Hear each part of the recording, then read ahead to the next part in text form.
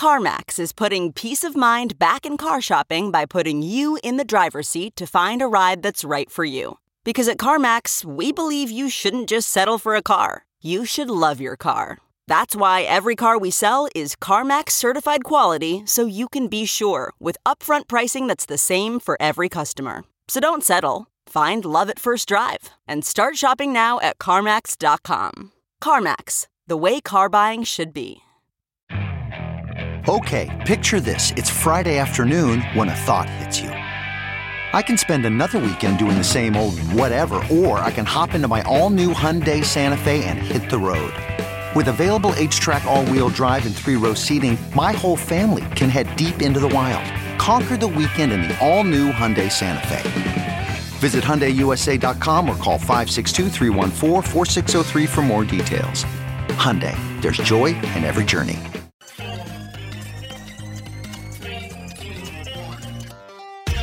Welcome back to The Breakdown, an everyday analysis breaking down the most important stories in Bitcoin, crypto, and beyond with your host, NLW.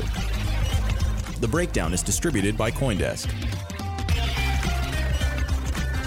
Welcome back to The Breakdown. It is Monday, June 15th, and today's main topic is a rejoinder to a piece by Joe Weisenthal from Bloomberg this morning on 6 reasons why this had actually been a bad year for Bitcoin.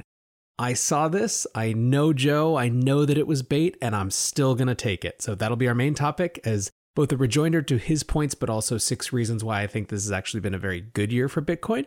But before that, let's get into the brief. First up on the brief, stocks are down on new coronavirus fears. We've seen numbers rising in a number of southern states, in particular Arkansas, Texas, Arizona, which has an extremely fast infection rate right now. And because of that, stocks are getting nervous. If we saw even another partial attempt at a shutdown, it could be just totally disastrous for the economy. So the Dow is down 2%, 1,515 points. The S&P 500 is down 1.5%. NASDAQ is down 0.8%.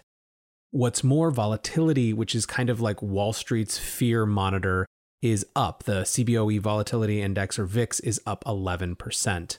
I'm going to talk about this later, but Ryan Selkis from Messari called this the COVID Fear Index earlier, and I think that's a brilliant way to look at market movements right now. So we'll come back to that idea. So long story short, as coronavirus cases go up and fear of more shutdowns goes up, stocks and other parts of the market are going down. Next up on the brief, I want to talk about an idea called demand destruction, which has to do with how we understand the likely recovery of markets in the wake of COVID-19, although in the wake of COVID-19 might not be the best way to describe it, as we were just discussing. So let's turn to China for a second. I was reading a Bloomberg piece this morning about what's going well and what isn't going well in their recovery. So on the positive side, new home prices are up. On the positive side, they're seeing a growth in industrial output. It rose 4.4% year over year since last May. In that same month, retail sales fell, but they fell less than they had in April, so it suggests that there's some amount of recovery. What's down, and this is really important, is demand. So this Bloomberg article argued that the single biggest problem in the Chinese economy is the lack of demand, and we're starting to see issues with demand in the US as well. Demand destruction refers to the idea that in certain types of economic crises, what's impacted is actual underlying consumer behaviors. And on the other side of the crisis, there simply isn't the same type of demand for certain industries, certain products, certain services that there was before. And unfortunately, it seems like we're going to have a lot of that in the US. One of the terms for this is reallocation shock. So reallocation shock is a type of joblessness that occurs when the demand for the industry has shifted fundamentally, right? It's not coming back because it's just a different demand level. And we're seeing that play out in the US. New research from Bloomberg Economics suggests that some 30% of the US job losses that occurred between February and May are the result of this type of reallocation shock. So hospitality industry jobs, for example, that aren't coming back because there isn't going to be the same level of demand for those restaurants, for those hotels, for you name it, on the other side of this crisis. This dovetails with other research, including from the Becker-Friedman Institute at the University of Chicago, that estimated that some 42% of recent layoffs in the US will be permanent. So these are huge numbers, right? And this is what you have to keep in mind when you hear people talking about a V-shaped recovery. Clearly, we have seen enormous bullishness in the public equities markets, but that may not translate to what's actually going on in the economy, and how long those two things, the economy and markets, can stay out of sync is an open question. And of course, it brings us right back to the point where we started, which is coronavirus fears. In Beijing, we've seen 79 confirmed cases of COVID-19 over the last few days in an area that includes a very popular food market, and these are, at least by the official reports, the first locally born cases in 56 days. So you see that, you see cases rising in certain parts of the US, you see certain countries where this is still just running absolutely rampant, like in Brazil, and all of a sudden you could have markets telling a very different story than they were last week. Last up on the brief today, I want to highlight something that I've been thinking about a lot, which is a retirement crisis or a potential retirement crisis. And the idea here is that all stock market participants are not created equal in the sense of what their ability to bear risk is. Even folks who have been trained to trust their futures to the markets may not be in a position to be able to deal with the volatility that we're seeing. If you have designed your retirement on a presumption of 7% returns for perpetuity, and all of a sudden the market is crashing 20 or 30%, even if it recovers quickly, it can be extremely spooking, to say nothing of actually just extremely destructive if you've designed your life to be on kind of a razor's edge. Many people who are now approaching retirement or who have recently retired are facing the difficult decision about whether to bear with the market during these crazy swings or to try to move to something like cash that is less likely to hurt them in the short term, even if it's not going to make them anything in the long term. According to new stats from Fidelity Investments, it seems to be the case that a number of investors who are over 65 are more nervous than younger investors when it comes to their holdings. So nearly a third of investors who are aged 65 and up sold all of their stock holdings sometime between February and May, which is compared to only 18% of investors across all age groups. So nearly double the percentage of retirees effectively sold their entire holdings during the market crash than the average across all age groups. So that means that the younger group sold far less, or there were far fewer people who sold all of their assets. I've brought this up on Twitter before and routinely see that there is a ton of fear both among people who are older and of this generation, as well as their younger kids who are looking nervously at how their lives have been designed or how their parents' lives have been designed and whether it's really financially sustainable. So this is more a meta ongoing issue with some new numbers than a breaking news story, but I think it's something that's really worth paying attention to. But with that, let's shift to our main topic, 6 reasons why 2020 has been a good year for Bitcoin. All right, so let's set the stage. Joe Weisenthal is a senior editor at Bloomberg and writes part of their newsletter every morning. And this morning, he took to the newsletter to write 6 reasons why he thinks that this has been a bad year for Bitcoin. Now, of course, the easy critique is that Bitcoin is up something like 38% on the year and is outperforming basically every other market. So what is he talking about? But I think it's worth diving in a little deeper, and not just because Joe is trying to troll us, which at least in a little way he clearly is. Joe has a love-hate, on-again, off-again relationship with the Bitcoin Twitter crowd, partially because he just likes riling us up, which I totally appreciate, but partially because Joe is interested in Bitcoin, but I think for different fundamental reasons than some others. Whereas a lot of folks in this space are here for the sound money inflation hedge argument, what gets Joe most interested, having watched his commentary evolve over the last few years, is the censorship-resistant properties of it. The idea that transactions that other people wouldn't want you to do are enabled in Bitcoin. He thinks that's a powerful force. And I think that there's a portion of people for whom that censorship resistance is as important, if not more important, than some of those sound money properties. So it would be wrong, I think, to dismiss Joe as a boring critic of Bitcoin, and it's worth engaging. Not least of which because I have a daily podcast and we got to get material from somewhere, right? No, but seriously, I think that they're interesting arguments and they're interesting arguments to break down. So first, let's look at his 6 arguments. The first is that there have been no new highs despite all this volatility. So the argument is basically, look, with everything going on, why hasn't Bitcoin achieved new highs? Isn't this what it was made for? The second argument says that there's really high correlation to the stock market, right? To the S&P 500. And if Bitcoin is such a great portfolio hedge, why has it been doing and tracking pretty similar to stocks? Number 3 was that Bitcoin has performed in line with other digital assets like Ethereum, which asks or begs the question, why is it so much more special than other digital assets? If it's really this digital gold, shouldn't it be outperforming everything? Fourth was a critique around the halving. The Bitcoin halving was this big hyped up event, and yet it hasn't seemed to have any sort of impact at all when it comes to price. The fifth reason in Joe's estimation that Bitcoin was having a bad year is that Fed growth hadn't led to inflation. And that was one of the primary reasons that people are interested in Bitcoin is if money printer go burr so hard, why aren't we seeing inflation that would make a sound money so much more appealing to the masses?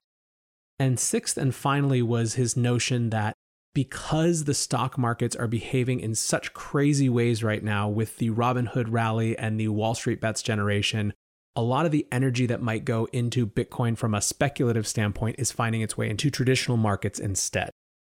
Instead of just giving my critiques of each of these arguments, I'm actually going to start with Ryan Selkis's counterpoints. Selkis, again, the CEO of Messari, and he wrote a thread that was kind of point by point on this, and I think he captured a lot of what I would have gone for, so I'll just add a few notes where I think that there's something additional to add from Ryan's points. But let's start with number one, no new highs despite volatility. And what Ryan's point was, which is really important, is that what Bitcoin is supposed to be a hedge against matters. And when we identify it as a hedge just generally against stocks doing poorly, we have the wrong type of narrative for what Bitcoin is likely to do. In other words, Bitcoin isn't really a liquidity crisis hedge. It's a hedge to most people against currency failures. And that's something we haven't really seen, although, and I'll make this point later, we're starting to see interesting kind of currency wobbles, if not outright failures, in a number of emerging markets, which is creating a really interesting context for digital assets in general. So the point here, the counterpoint, is that this isn't the type of volatility that Bitcoin was designed to hedge against necessarily. That brings us to correlation with the S&P 500. Why, if Bitcoin is such a great hedge, is it so correlated? And a number of other people have made this point because Joe's not the first one to bring this up. And effectively, it comes down to this idea of the purview or the time period of the view. So in the short term, things stay correlated, different assets stay correlated because there is a flight to liquidity. And the classic example of this is gold in the Great Financial Crisis sold off heavily before having a really, really strong bull period after the markets had settled down a little bit. Ryan put it in a different way, which I really loved and I mentioned at the beginning of this in the brief. He said, in general, the first points of this argument suffer from a garbage timeline where literally every asset has moved in lockstep with one variable, the COVID fear index. It's simply a silly 4-month period to draw any sector-specific conclusions about any macro trend. I love this notion of a COVID fear index, and I think what we're seeing in equities today totally validates that point, right? You are seeing stocks go down on the fear that cases are going up. We're seeing these random resurgences in China, and maybe the numbers in total are still low, but what they spark is fears of huge government reaction again, like shutdowns, which would be economically devastating. Effectively, we're in a moment where really what matters is what people think about COVID and its likelihood to return or its likelihood to be a factor in economics and what the Fed is going to do about it, and pretty much nothing else. I have another point about correlation, but I'm going to save that for my reasons why this has been a good year. The third critique is that Bitcoin has had a similar performance to Ethereum, meaning that it hasn't distinguished itself. Ryan Selkis's critique of this has to do with the way that crypto markets move in general, which is basically everything drafts off of Bitcoin. And really, Bitcoin is the asset that shapes the market. And there may be momentary spikes and things that move around, but really, if Bitcoin is going up, other assets benefit as well as people diversify and take gains and try to look for larger spikes, and so on and so forth. Importantly, though, there have been many others who have made the exact opposite argument. So Joe picked out a very specific asset, but Bloomberg in a recent report said that Bitcoin has made a clear case that it has differentiated itself. It said in a bullet point called Bitcoin Breaking Away from the Crypto Gaggle, the Bitcoin foundation for price appreciation is firming on a standalone basis versus the broader crypto market. Relative to the Bloomberg Galaxy Crypto Index, which is an index that tracks a set of cryptos, the firstborn, i.e. Bitcoin, is above the 2017 peak. In other words, Bitcoin is outperforming the index of other crypto assets by a bigger margin than ever since 2017, before the last alt season kicked off. So really, this seems to be a case of cherry picking a particular asset rather than looking at the total situation. Joe's number 4 critique, the Bitcoin halving didn't make an impact. Everyone is already familiar with the rejoinder to this one because we were having this conversation for 6 months before the halving actually happened. Part 1, and this is Ryan's point and everyone else's point, halving impact has tended to lag historically when it comes to when we see or if we see Bitcoin price appreciation in the wake of a halving event. But much more importantly, much more importantly, and this is something I've discussed frequently on this show, that the halving matters more as a narrative event than as an economic event. It creates a shelling point for people to discover the idea of Bitcoin and come into the space, which creates its own sort of self-fulfilling prophecy by creating more demand. This was incredibly true this year as we saw Paul Tudor Jones come in and make note of the fact that Bitcoin's issuance was being reduced by half programmatically and boringly and predictably while the central bank money engines were getting revved up around the world. It is a narrative moment as much as it is a monetary policy moment, and we should treat it as such. Number 5, the idea that Fed growth hasn't led to inflation, which undermines a popular Bitcoin narrative. There's a bunch to say about this, but first, Ryan's point. So Ryan is basically saying that there's a timing issue, and we haven't seen it play out. And I would add that, I did a whole show last week about why I think we should be paying attention to more than just the inflation narrative, because the discussion of inflation versus deflation is so fraught.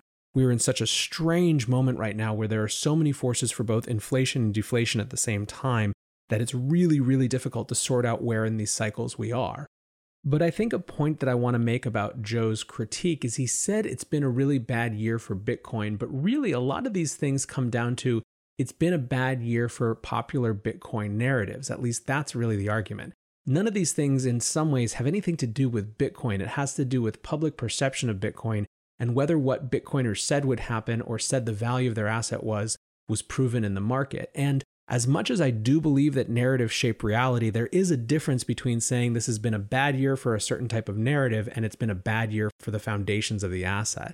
I think it's really, really important to differentiate between the two. And really, Joe so far has pretty much talked entirely about Bitcoin narratives. So even when I'm disagreeing, really what we're debating is not whether it's been a good or a bad year for Bitcoin, but whether it's been a good or a bad year for popular Bitcoin narratives. And as another popular Bitcoin meme says, Honey Badger don't care.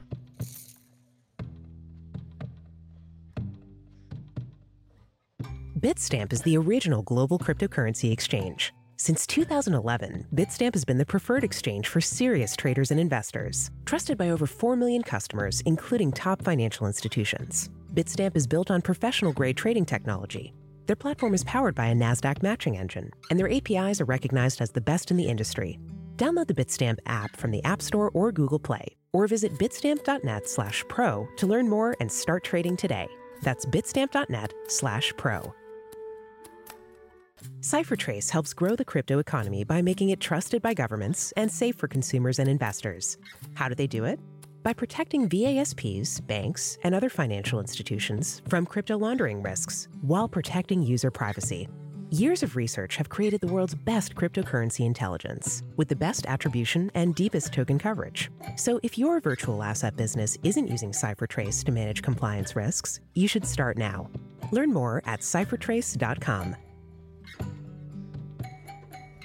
So now let's come to the last point, this idea that the Robinhood rally might be robbing energy and interest from the crypto space to the regular stock market because it's so crazy it's behaving like the crypto markets might have in the past.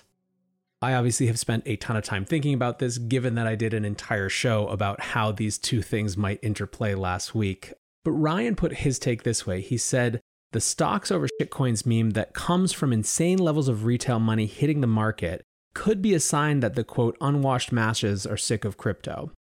Interestingly, Maya Zahavi, another former guest of the show, made a really important point in saying, qualification, unwashed Western masses. I still haven't seen any signs that Asian crypto retail has jumped ship to stocks. Now, my take based on what I've seen is that this is not a huge number of crypto traders moving into this space. This is first-time traders, people who have never had a brokerage account with the stock market ever before, right? And the numbers seem to bear that out, that this interest has been organic Now, it may be driven, I think, by the same factors that drove 2017 and drive, in fact, any mania, right? A desire and a pent-up demand to be able to participate in the gains of markets, an interest in getting a kind of free ride as things are going crazy, some weird sense of community as there's this unique historical moment. Sure, like all of those things, you can map them onto 2017 crypto or 2020 Robinhood rally. But my instinct is that it's not so much direct competition. Now, when it comes to whether it will be net good long-term, I think there's a huge number of scenarios. Go back and listen to the show on Thursday. I can see it playing out where it's good for Bitcoin and altcoins. I can see it playing out where it's just good for Bitcoin because people get nervous about the ridiculousness and absurdity of these markets. I can see where it's good for Bitcoin because people start to flood out and it creates demand for other types of hedges. So there's all different scenarios that might play out, but I think it's a much more interesting debate to have, at least, because truly in this case, no one can know for sure, and it's going to be what it's going to be. So those are some counterpoints to Joe's initial points, but I wanted to basically get into my 6 reasons why I think it's a good year for Bitcoin. Before that, though, I want to quickly run through Matt Odell's tweet that goes through his 6 reasons. So he tweeted out in response to this clearly. It was the most obvious subtweet of all time. The reasons that Bitcoin is having a good year this year is 1, trust in governments is at an all-time low. 2, deplatforming and censorship at all-time highs. 3, negative rates are now a mainstream expectation. 4, death spiral didn't happen. 5, privacy tools have improved. And 6, Bitcoin hasn't died.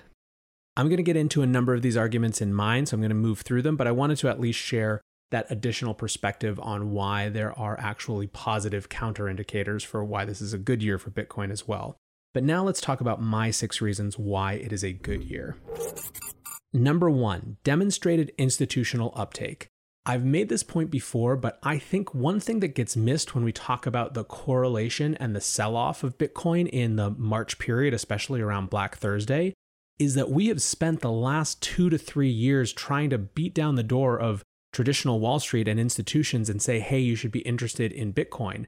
The fact that they had to sell in a liquidity crunch means that some portion of that work had gone well, right? We wouldn't have seen that type of sell-off if it was just the random traders and long-term hodlers that we've had in Bitcoin forever. It was the institutional folks that we've spent so much energy trying to convert to this space who had to sell off because they had to sell what they had, not what they wanted to sell. That's a good thing based on what we've been trying to achieve. So I think that ragging on that sell-off as a net negative for Bitcoin rather than as an indicator of demonstrated institutional uptake maybe misses the point, or at least part of the point. Number 2, demonstrated resilience. This thing went down to 3,800 and is back up at 9,000, and we're bored because it's stuck between 9 and 10,000 as stock markets go crazy and bankruptcy stocks go nuts, right? Bitcoin is unbelievably resilient and has proven itself to be again. And importantly, it did this as widely seen as the last free and open market.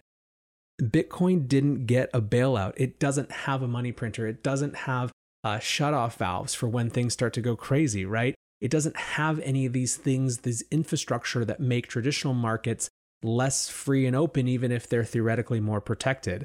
Bitcoin has just been doing its thing, trading 24/7, and it's doing great. It's not just doing okay, it's doing great. That is such a strong sign of resilience that I think it's worth noting. And I think this goes back to Matt Odell's point about Bitcoin hasn't died. That's an easy and kind of obvious thing to say, but this is what he means. It's that every time it doesn't die when other people think that it might, it becomes and proves itself to be more resilient. Third, new champions. This is in some ways perhaps the most obvious, but there have been a variety of new actors who have gotten more vocal about their interest in Bitcoin. Paul Tudor Jones, the famous hedge funder, is obviously the most notable among these, who wrote that the fear of a great monetary inflation, which are his words, was driving him to get interested in different stores of value. And when they did research, they were impressed with Bitcoin as a store of value. And so now they're going to be open to allocating more into Bitcoin. This is a big deal. That gives a ton of new people in that space who are influenced by people like Paul Tudor Jones the freedom to and the permission to go check out this asset to get more involved. So it's very hard to argue that you haven't seen these new champions emerge who come from a very different belief set than a lot of the folks who are already involved with Bitcoin. And that's a powerful and positive indicator. My fourth reason why this has been a good year for Bitcoin is called narrative fundamentals. And what I mean by that is that I've said this a million times, but we have a tendency to rip between narratives, right? To reject something that seems like it wasn't the right narrative in favor of something new very, very quickly. And that sort of head-spinning narrative shift has been picked up on and used against Bitcoin by critiques of Bitcoin. I think, however, what's happening this year is that because we are going through these live fire moments of so much economic turmoil, we're actually digging down into the core of what Bitcoin means. And what I mean by that is the number of people who could have given you basically the same argument that Ryan Selkis did, that Bitcoin isn't a hedge against a liquidity crisis, but is about fundamentally a hedge against currency failure, is massively increased from how many people could have said that 6 months ago. People are learning more and more about this asset. We're honing in on and narrowing on the narratives that really matter.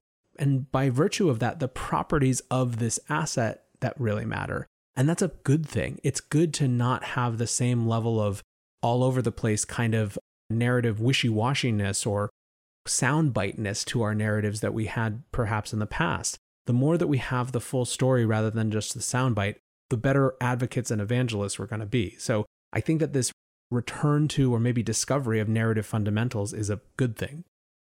Fifth, I want to talk about need in emerging markets, demand in emerging markets, use cases in emerging markets. And this is one where perhaps you might have some critique because really the biggest beneficiary in the digital asset space of emerging market instability has been USD denominated stablecoins. We have seen a huge rise in stablecoins around the world around this crisis because there is such a huge demand for dollars that it turns out that even synthetic approximations of dollars are in demand. And that's not the same as demand for Bitcoin, but I think it comes from a similar place. The demand for those things has a few different reasons for it. One is it could just be dollar-denominated debts where people literally need something that's close to $1 to pay the money that they owe. But it also, I think, is a protection and a hedge against currency fluctuations. And we are seeing a number of parts of the world where the strength of the dollar relative to everything else, plus everything going on economically, is putting extreme stress on local currency regimes. You're seeing this in Lebanon, you're seeing this in Argentina, and these are places that are seeing an increase in the use of both USD stablecoins and Bitcoin. And I think that there's a couple reasons why Bitcoin is still an important part of this equation or isn't just mitigated by the demand for USD stablecoins. One is that this creates infrastructure. If you have to buy Tether, you are now part of the digital asset ecosystem, and it's much easier to get on-ramped and into other assets like Bitcoin. So that's part one. Part two has to do with what you're trying to do and hedge against. If you are in a local currency regime that is failing and you want to move into something more stable like the US dollar, well, you have more acumen about what currency failures actually look like. And you're going to be much more sensitive to the movements in Forex markets and what currencies do. And to the extent that you become convinced that Bitcoin is something that's going to operate outside of other potential currency failures, you might get interested in that. So I don't want to go so far as to say that we've seen explosive use of Bitcoin in these emerging markets when clearly the biggest piece of the puzzle this year has been USD stablecoins. But I do think that they're kind of part of a hedge story and a hedge infrastructure that is only going to grow. And I think it's positive for the space as a whole and Bitcoin specifically too. Sixth, and finally, this year has brought an end to a whole lot of economic orthodoxy. We are now firmly in uncharted territory, both from a real and a narrative perspective. All it takes is looking at all these crazy different types of special purpose vehicles created by the Fed to see that there are sacred cows being slaughtered everywhere. And in that type of environment where things are so up for grabs, the appeal of this non-sovereign, non-state asset that is so fundamentally predictable and clear in your expectations of it, it's just a lot more relevant. So I think that this move to a period of the end of economic orthodoxy is to the benefit of Bitcoin. Anyways, guys, there it was. I took the bait. You've won, Joe, even if people agree with my points, which presumably they likely do because this is a macro and Bitcoin podcast. But either way, I appreciate everyone listening. I appreciate Joe engaging in good faith. Let me know what you think. Hit me up on Twitter @NLW or email me. Until tomorrow, guys, be safe and take care of each other. Peace.